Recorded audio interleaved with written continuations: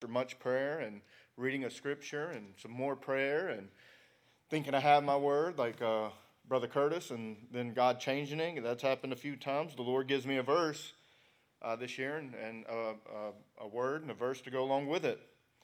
But this one sticks out a little bit. This one stuck out to me like my brother sticks out in Japan. So if you don't know, my brother's about 6'4". I don't know where my size went. I guess he got it all. I got the good looks. He got the height. So, but I'm about 75% done with my master's in divinity at Southeastern Baptist Theological Seminary. Next spring, I'll be taking my final class, which will be a mentorship class with Pastor Micah. I'm not sure everything that entails. Oh, thank you, Jency. But I've been the pastor here since 2017.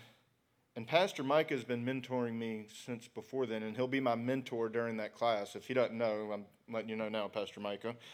So I'm thinking that might be an easy A. We'll see. We'll see what happens, but I'm hoping anyways. I'm down to five classes, and I'm excited. I've been working at this for 5 years now, and I'm ready to be done. Going to graduate school while working 2 jobs and coaching football and coaching wrestling and coaching weightlifting, and I even did a year of golf. I've never played a game of golf, an entire 18 holes of golf my entire life, but I coached it. Best part's driving around on a golf cart. But coaching, Judah's a hurricane, and my lovely wife, and spending time with them, and it's been a process. It has been a challenge, and it's grown me. And it's because of that attitude, though, that the Lord placed the word knowledge on my heart.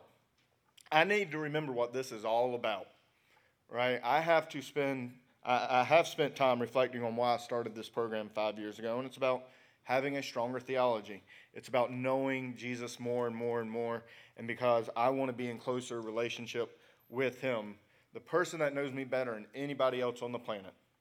I mean, she knows me better than I know myself. She can already tell me what I'm going to say before I say it, as my wife. And why would she do that? Why does she invest in me like that? And it's because she loves me and she sees value in knowing more and more and more about me. She pursues a relationship with me. She invests herself into learning about and really knowing me. I have no idea why. She could have done way better, but I'm glad she chose me, and thank you, Brother Curtis. I'm sure Miss Nancy was amen and for you as well. But I'm here for it. Y'all don't talk like this when Pastor Mike is up here. I'm going to tell him y'all do this to me. All right, but we all do this, right? Maybe even unknowingly, we invest our time in things that we choose to love, right? My wife can quote the entire movie Nacho Libre. I don't know if y'all have ever seen that dumb movie. It's about a fat Jack Black wanting to be a Mexican wrestler. Okay, Dean loves it. Dean was it for Halloween, actually. Okay, and I'm here for it, but we watched it with the youth one night, and half of them looked like they were asleep, and Blair and Caleb Nelson are over there singing the songs and quoting the movie. They love it. Judah can tell you every monster truck's name because he loves monster trucks. He knows Gravedigger and El Toro Loco and Bigfoot, and that's about all I can name. But he loves them. He thinks monster trucks are awesome. And that just goes to show you, he may not have been born in Ocean Way, but that boy has a lot of Ocean Way blood in his veins. All right, my dad is an encyclopedia of information for classic rock bands. Like, he knows them all. He knows all their hits. He knows the lead singers' names. He knows the albums, when he saw them all. Like, he texted me the other day and told me that Ronnie Spector, I don't even know who that is. No idea. She or he died. I don't even know if it's a man or a female. Okay, the Ronettes, the lead singer of the Ronettes knew, and I guess I was supposed to grieve over that one, and I hope she's in the presence of the Lord, but I had no idea who that was, but he did. I mean, Pastor Micah can tell you all kinds of stats about the Georgia Bulldogs, and I've heard from him a couple of times this last week about a certain game that took place. Lord willing, it takes another 41 years for them to get it, so I don't ever have to hear it again. Rest in peace, 1980 jokes. But we all know all these things because we love it. We want to know about it. We invest our time in it. We want to strive to have more knowledge about it. I'm not in seminary so I can have a master's degree. It'll be cool, but that's not why I'm doing it. I started this journey because I want to know more and more and more about Jesus and what his words say. And when I do have it, though, I do expect y'all to treat me like a Jedi and call me Master Chambers, okay? I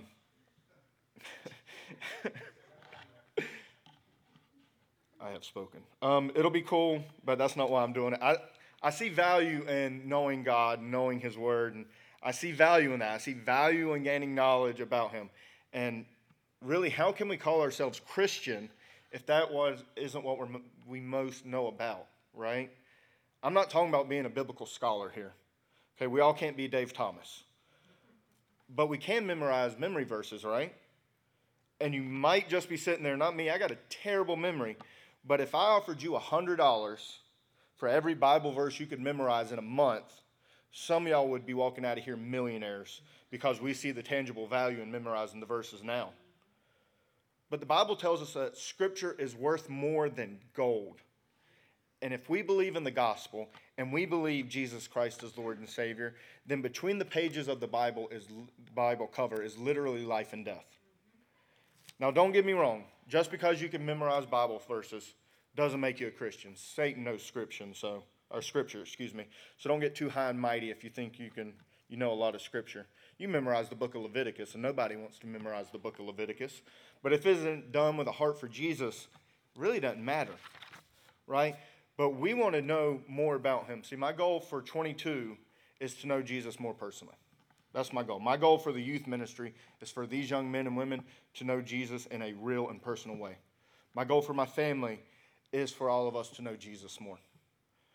Blair and I have started doing evening devotionals together. We just, Paul David Tripp, I believe, is the author. We're going to be going through that. Once Judah is down, we read together. We talk about devotion. We talk about the Scripture.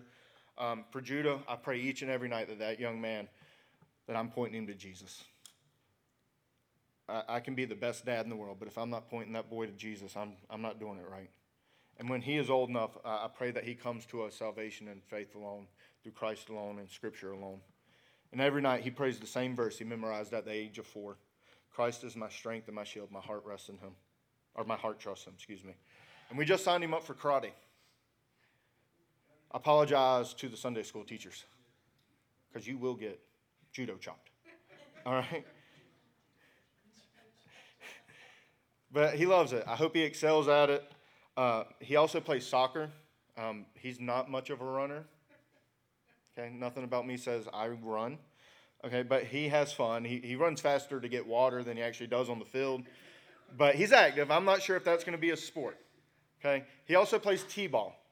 I don't know if that's going to be his sport either. He spends more time making like dirt angels and playing in the dirt than he actually does paying attention to actual t-ball. But we'll see what happens. But he practices for all these things, right? And he wants to be better at them. I hope he does turn into a good little athlete. And Blair takes him into the backyard, and she'll kick the soccer ball with him. I'll throw the baseball and the football around with him. He wants to get better at these things. We want him to get better at these things. But while that has some importance, it's not lasting importance. There will be a day when he no longer competes in baseball and soccer and karate and all these things. What is lasting is where he's going to spend eternity, though. And while I think practice is important and games are important, I believe church is way more important on the scale of things. Just like you take your kid to various places to get better at football and dance and soccer and baseball and all the things, you need to have them here so they can learn how to be a disciple for Jesus as well. We need to be helping our kids gain a saving knowledge of Jesus just as much and even more than we are working to help them learn how to swing a bat or throw a ball or dance or ballet, whatever it is. Being at church doesn't guarantee that you're going to be a Christian. Certainly doesn't hurt. I think it would increase the odds a little bit. Being here provides us time and space and time with His Word. It provides a counterpoint to what we see and are told in the world each and every day.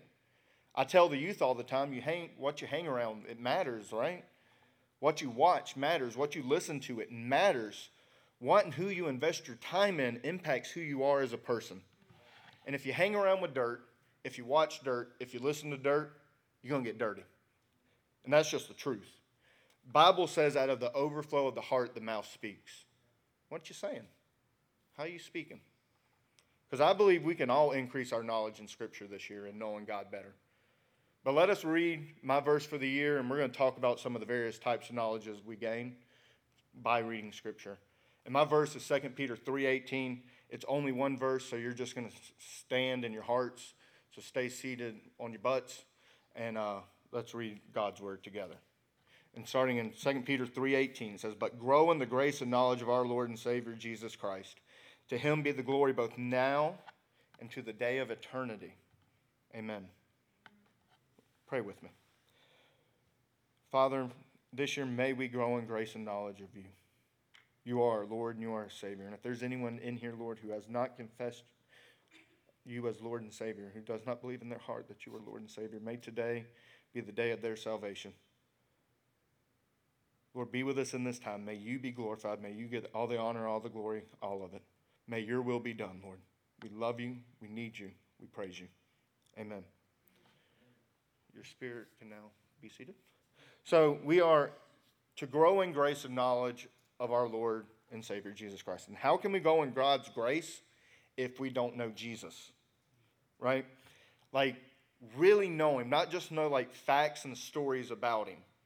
As we grow in knowledge, we are to grow in grace as well. But it's interesting because most of the time when we gain our knowledge about God, people have a tendency not to grow in grace, but to kind of grow like a Pharisee. Right? We start putting like rules and regulations on people that it's not found in Scripture. And we can jump to judgment and falsely attach it to our relationship with Christ.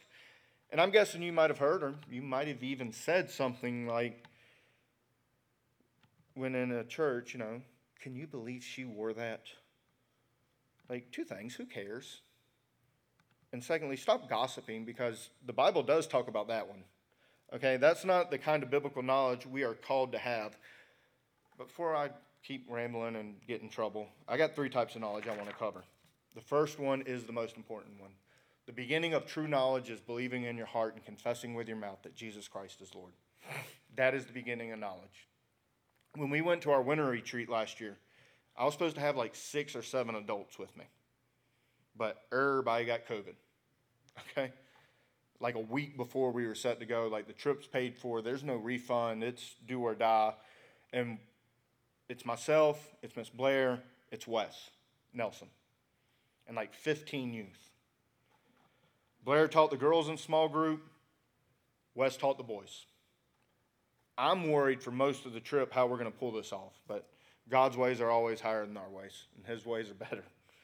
And in the midst of the snow and the chaos and being outnumbered by the kids, Wes taught a small group lesson that helped lead one of our kids to Christ. It had a huge impact. That lesson had a huge impact on this young man, and Tristan came to wake up and realize that he needed Jesus Christ as his Lord and Savior, and I'm so thankful for that moment. But also in that lesson, there was a wake-up moment for me as well. Wes quoted Pastor Jerry Vines, who used to be the First Baptist Church downtown head pastor. And he said there are a lot of people who are going to miss heaven by 18 inches, here and here. They got the head knowledge. They don't have the heart knowledge. And that broke my heart. Because as a youth pastor and a teacher at Providence Christian School, how many kids do I see each and every day that go in there into the youth ministry, that go into Providence, and they're being spiritually fed, but it's all in the head, it's not in the heart. How many people in this little community of ours know of Jesus but don't know anything about him? You ask them and they'll say they love Jesus, but they can't tell you anything about him. They can tell you, Jesus wept. Can't tell you the verse that he said or where it's from, but they say they love Jesus. They went to a couple of vacation Bible schools when they were children. They went to a youth camp maybe. They said a prayer and they think they're good to go. They can live how they want to live. They can do what they want to do. God's word doesn't really matter because Jesus loves everyone just how he is, and because Jesus is my Savior and he died for me. And I hope none of y'all in here think like that. Because Jesus isn't just your Savior, he's also your Lord. and nominal American Christianity is a lie from the pit of hell. But they do get one thing right. Jesus did die for all. For God so loved the world, he gave his only begotten Son. But when an individual comes to know Jesus Christ as Lord and Savior, we are made new. We are new beings. See, 2 Corinthians 5:17 says, therefore, if anyone is in Christ, he is a new creation. The old has passed away. Behold, the new has come.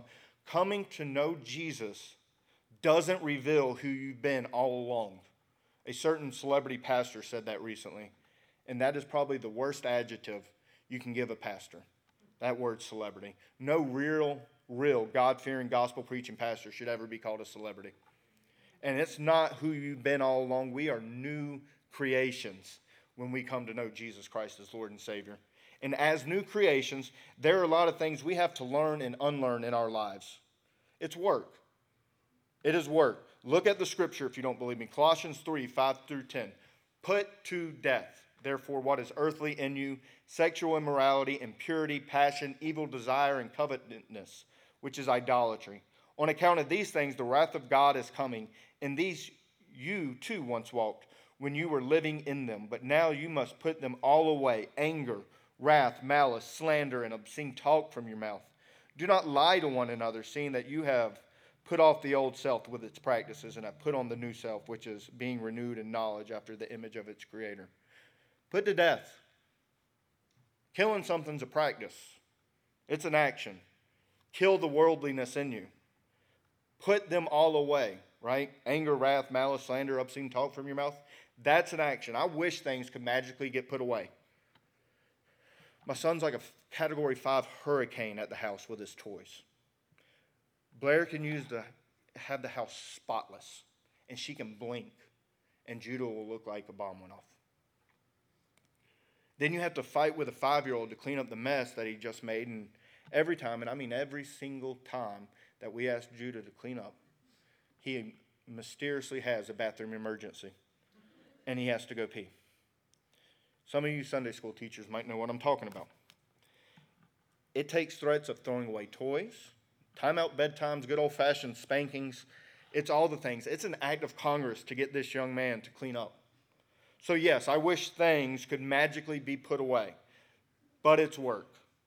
And if you have love for the Lord, you work to get rid of those things. And I struggle with this stuff. I can act like a raging lunatic when I get in my feels sometimes. Work stinks sometimes, doesn't it, Dean? Amen. It's a process, though. These things don't magically go away. But work is what we are supposed to do. We are supposed to work for the Lord. Our salvation isn't based off of we do this, God gives us salvation. We have salvation, so now we want to work for God. Okay? It's work to put these things away, but I got news for you, Scooter, and you're welcome, Robert. It's work on the flip side as well. Let's continue reading. Put on then, as God's chosen ones, holy and beloved, passionate hearts, kindness, humility, meekness, patience, bearing with one another, and if one has a complaint against another, forgiving each other as the Lord has forgiven you, so you also must forgive.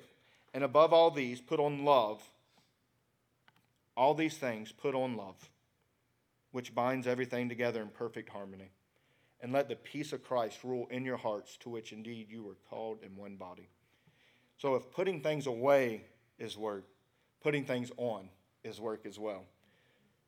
But I told the youth on Wednesday, just because it's work, it doesn't mean it has to be a hassle. Work isn't a bad thing. If you do what you love, it sometimes doesn't feel like work. I mean, Jared on Wednesday shared his word with the youth, and he's not here, but let me tell you that he has been such a tremendous blessing to me and the youth ministry. That young man has poured himself into helping the next generation in any way he can. It's awesome watching what God is doing in that young man's life, and I'm glad to be a part of it. I can't tell you. You got a good grandson there, Brother Dave. But he shared his word with the youth, and he pointed out that even before the fall of man in the garden, that man was created to work. So even before the fall, we were supposed to work. That's what we're here to do. And a lot of people work on self-improvement, right? Like, I try to work out, but I think Miss Elena posted earlier or yesterday that it looks like I work out, but my body also looks like it doesn't say no to cookies, right? That's where I'm at as well, all right? I'm in the gym all the time. I'm a weightlifting coach at Providence. I'm helping these young men improve their strength in themselves. I even have been doing cardio. So continue to pray for me in that, because cardio is the devil in disguise. I cannot be convinced otherwise. People who run are just built different, okay? I don't get it. I don't understand it. I lift weights because you can lay down and do that, okay? The last 2 books I have read for pleasure have to do with self-improvement. One of the classes I took last semester was about faith and money. It was a seminary class about improving how you control and use your finances for the glory of God. Self-improvement is everywhere, and self-improvement is work. What better way to improve than to do what the Bible has instructed us to work on? Which brings me to my second point. True knowledge is walking in sanctification with Jesus. And sanctification is simply just walking with Jesus each and every day and striving to become more and more and more like him. And here's the problem. Sometimes we get comfortable in our walk and we stop progressing. Some people stop once they get baptized because they think that's the finish line. That's that nominal American way of thinking. But that way of thinking is unbiblical. See, when you're baptized, that is an outward display of an inward change to your friends and family, that just like Christ died and arose, I have died to sin and arise as a new creation in Jesus. The baptism isn't the finish line. The baptism is just the start of the marathon. And some of us haven't even started running yet. Hebrews 5 talks about this one, verses 12 through 14. For though by this time you ought to be teachers, you need someone to teach you again the basic principles of the oracles of God. You need milk, not solid food. For everyone who lives on milk is unskilled in the word of righteousness, since he is a child. But solid food is for the mature, for those who have their powers of discernment trained by constant practice to distinguish good from evil. Essentially, he's saying you're stuck in the minors when you should be playing in the majors. And the reason is they aren't taking the basic teachings to heart, and they're just comfortable with what they're doing and where they're at with their walk.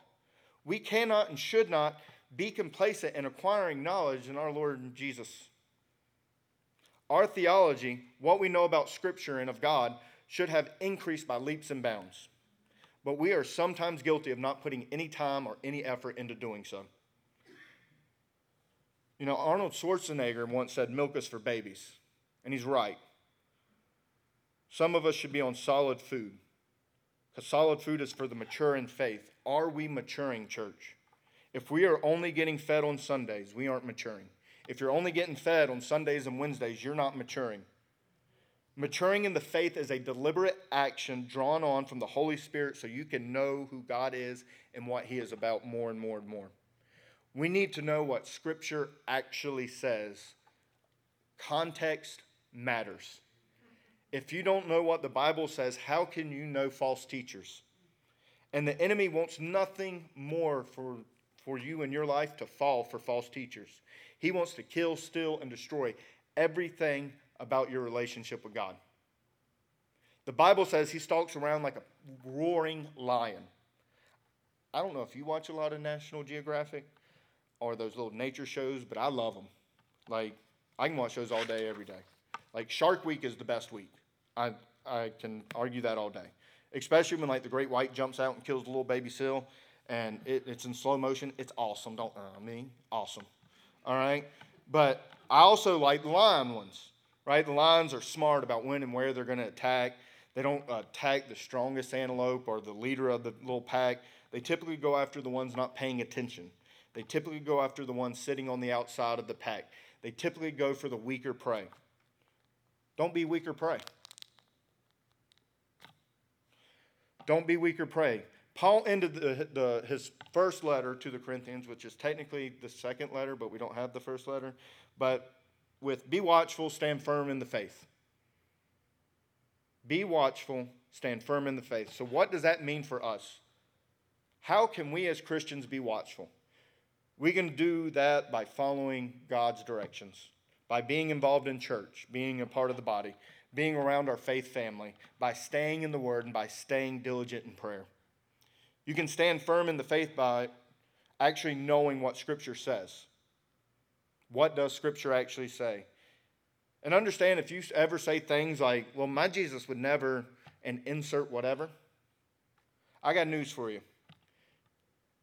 Probably not the Jesus of the Bible. If your Jesus is nothing but all love and all forgiveness and all mercy, then you've created an idol. This isn't Build-A-Bear's workshop. This isn't a create a Jesus. It's not how it works. We need to know what Scripture actually says and to use it in the correct context.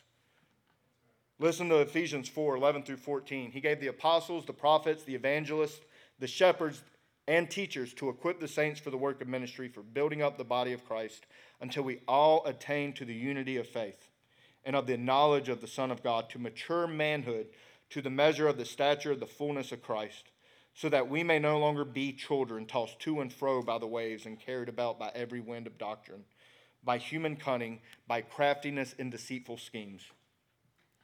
It's time to grow up, Peter Pan. We are God's children, but we are no longer just children. And our knowledge of God needs to grow deeper and deeper in this year and every year after. Instead of thinking that 22 has become the year of spiritual maturity, we can renew our commitment by continually and unfalteringly seeking Him for all of our years and all eternity. See, we know the true knowledge of saving faith. We know the true knowledge of walking in sanctification with the Lord. And the final true knowledge is understanding the mission of God. Before Christ left this earth and ascended to the right hand of the Father, He gave His disciples the Great Commission to go out and make disciples and make disciples and make disciples unto all ends of the earth. And we're called to make disciples. That isn't specifically just for a pastor. We are all called to make disciples. Adam Fuller, who was an English Baptist pastor who assisted William Carey is the father of modern missions. He said, I have found the more I do for Christ, the better it is with me. I never enjoyed so much the pleasures of religion as I have within the last 2 years, since we have engaged in the mission business. See, kingdom work's the most enjoyable thing anyone can do. That is why James can tell us to consider it all joy when we face trials of various kinds, because it's all for Jesus. Adoniram Judson, who was an American missionary in Burma, he buried 2 wives and several infant children. He suffered many hardships, but much fruit in his labors for Jesus. He was called the Apostle of the Love of Christ in Burma. He said the motto of every missionary, whether preacher, printer, or schoolmaster, ought to be devoted for life. See, Pastor Micah touched upon this idea last week when he talked about the perseverance of the Father.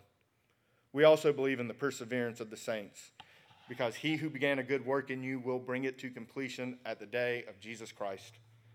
There will be hills and there will be valleys in your Christian walk. There will be good times and there will be not so good times. You might be going through a not so great time right now. The Christ living isn't just a straight line up. It can be, and it will feel like a roller coaster. And sometimes it feels like you're going backwards and upside down. But the mission remains the same regardless, to go make disciples and to persevere through it all. And God can't give you more than you can handle. Glad none of y'all said amen to that, because that was a test and you passed. Because that's some foolishness. That's a lie from the pit of hell as well. God can give you more than you can handle. There are going to be many things in your life that you aren't going to be able to handle, and that's exactly the point. We aren't supposed to handle it. We're supposed to give it to God.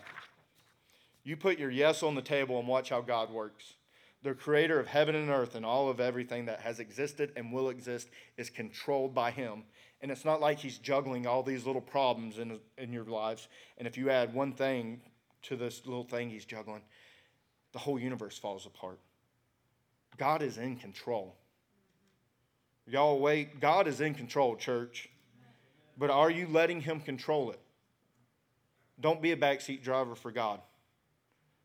We need to be fully devoted to Jesus, and to be fully devoted, that means He has to have complete control and complete say in and what you're doing in your life.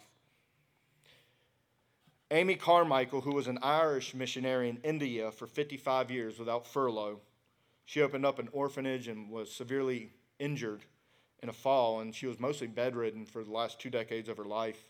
She famously echoed the same sentiment when she said, "All along, let us remember we are not asked to understand, but simply to obey." Are we being obedient to what the Lord is calling us to do? And He's either asking you to be a goer or to be a sender. And He is asking all of us to share the gospel with someone we know. There are people in our areas of influence who do not know Jesus. Are we telling them about Him? See, these men and women I just quoted are some of the most famous missionaries in church history. But they just want to point everyone to Jesus. That's all they want to do.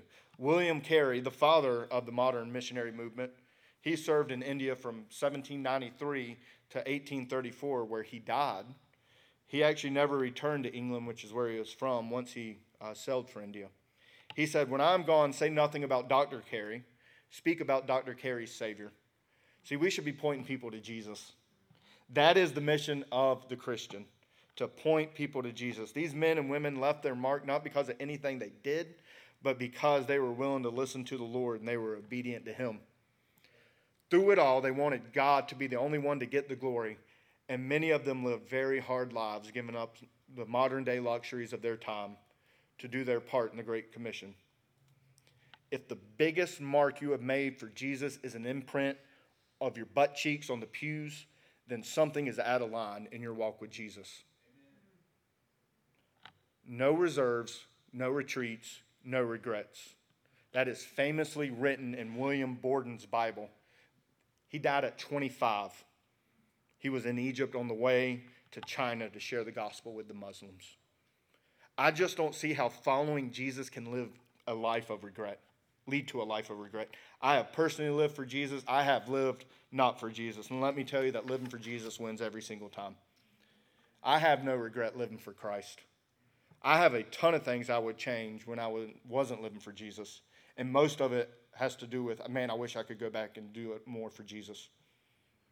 But thank the Lord for verses like 2 Corinthians 2, 9 and 10, where Paul is writing to the church of Corinth. He is talking to them about their repentance from being led away by false teachers.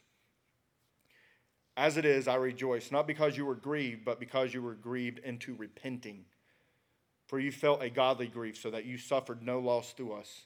For godly grief produces a repentance that leads to salvation without regret, whereas worldly grief produces death. Those dumb things we did in our lives when we weren't living for Jesus, those regrets we constantly hold on to, we don't even got to hold on to them. We aren't identified by our biggest mistake, whatever that might look like. If that regret produced a change of repentance, that has led to a salvation without regret. Praise God for His mercy. See, a salvation without regret means living a life pleasing to the Lord. And we, as a body of believers, have a mission. The mission of the church is missions. I thank God for a church that is mission-minded. But we have not been able to do global missions since COVID, right? I'm praying that changes this year. And I'm praying more and more people in this church will see the real need to sending more, for giving more, for praying more, so people who are on a pathway to hell will have their entire eternity changed because you put your yes on the table. And that yes looks a lot different for a lot of different people. For some, it's being diligent in prayer for missions. For others, it's giving to missions to send men and women out into the mission field. And for others, it's going. And I pray on the 26th, when we have our missions meeting, that room is filled with people who see the real need and the real desire for this church to do global missions. I pray that God uses this church for His mission work.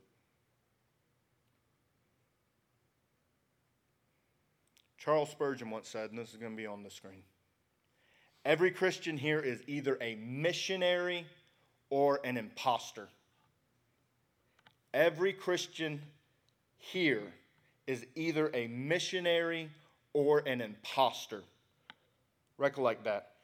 You either try to spread abroad the kingdom of Christ, or else you do not love Him at all. It cannot be that there is a high appreciation of Jesus and a totally silent tongue about Him. Of course, I do not mean by that those who use the pen are silent. They are not. And those who help others to use the tongue or spread that which others have written are doing their part well. But that man who says, I believe in Jesus, but does not think enough of Jesus ever to tell another about him by mouth or pen or tract is an imposter. So according to the Prince of Preachers, we should all be sharing the gospel with someone. You don't have to go to India to share the gospel of Jesus. I pray the Lord tugs on your heart that you want to go on a mission trip. But there is someone in your area of influence who does not know Jesus or who no longer pursues a relationship with him. And maybe, just maybe, God has placed you in their life to tell them about the gospel or to help bring them back to church. I tell the youth this all the time. All the time. You don't have to be a theological scholar to do this. It's simply telling people what God is doing in your life, what God's doing in your church, inviting people to church, inviting them to church events. It does not have to be a big, grand gesture. In the youth ministry, we always pray for one. We pray for one. We each have one person in our area of influence who we know doesn't love Jesus or who doesn't have a relationship with Jesus anymore, and we pray for that person. We pray for opportunities to reach that person. We pray for opportunities to invite them to come to youth events. We've talked about, as a group, the times that God has given us those opportunities when we share the gospel with them. Could you imagine the impact of doing that with every person in this church? What would that do to our community? What would that do to families? How many people's eternal trajectory would completely change because we prayed and sought after them and the Lord provided? I'm wrapping this whole thing up. But I hope you're thinking about that, because if you're able and willing, go ahead and stand. Stand. We're going to do something a little bit different right now. And I would say, can I invite the band up here? But Kyle, if you would like to come up. Go ahead and bow your heads. And I want you to think of one person in your life who does not know Jesus. Or maybe your mind is drawn to a friend or loved one who's no longer in right relationship with the Lord. And in this moment, I want you to pray for him. I want you to pray for him. Because prayer changes things, church. Prayer matters. You're talking to the creator of heaven and earth right now.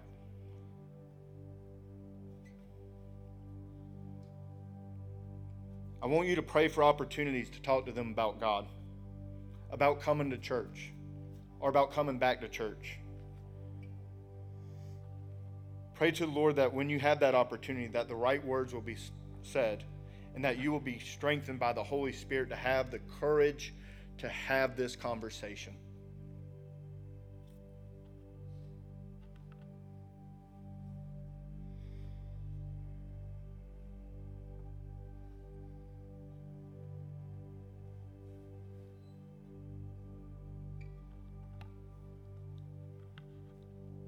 Father, we love you. Father, we need you. The beginning of true knowledge starts and ends with you. Lord, there are people in this world that don't know you. Lord, there's people we know that don't know you. Lord, may we be the ones that bring them to you.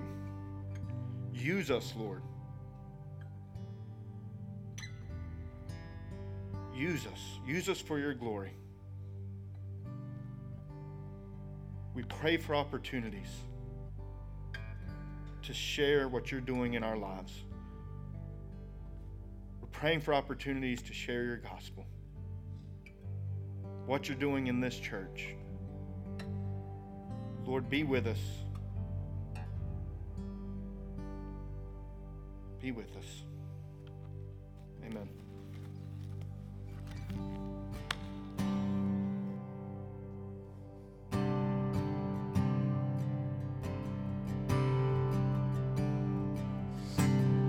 Sing, lift up our eyes. Lift up our eyes, see the King has come, light of the world, reaching out for us. There is no other name, there is no other name, Jesus Christ our God. Oh, seated on high, the undefeated one. Mountains bow down as we lift him up. There is no other name, there is no other name, Jesus Christ our God. Oh, find hope when all the world seems lost. Behold the triumph of the cross. His power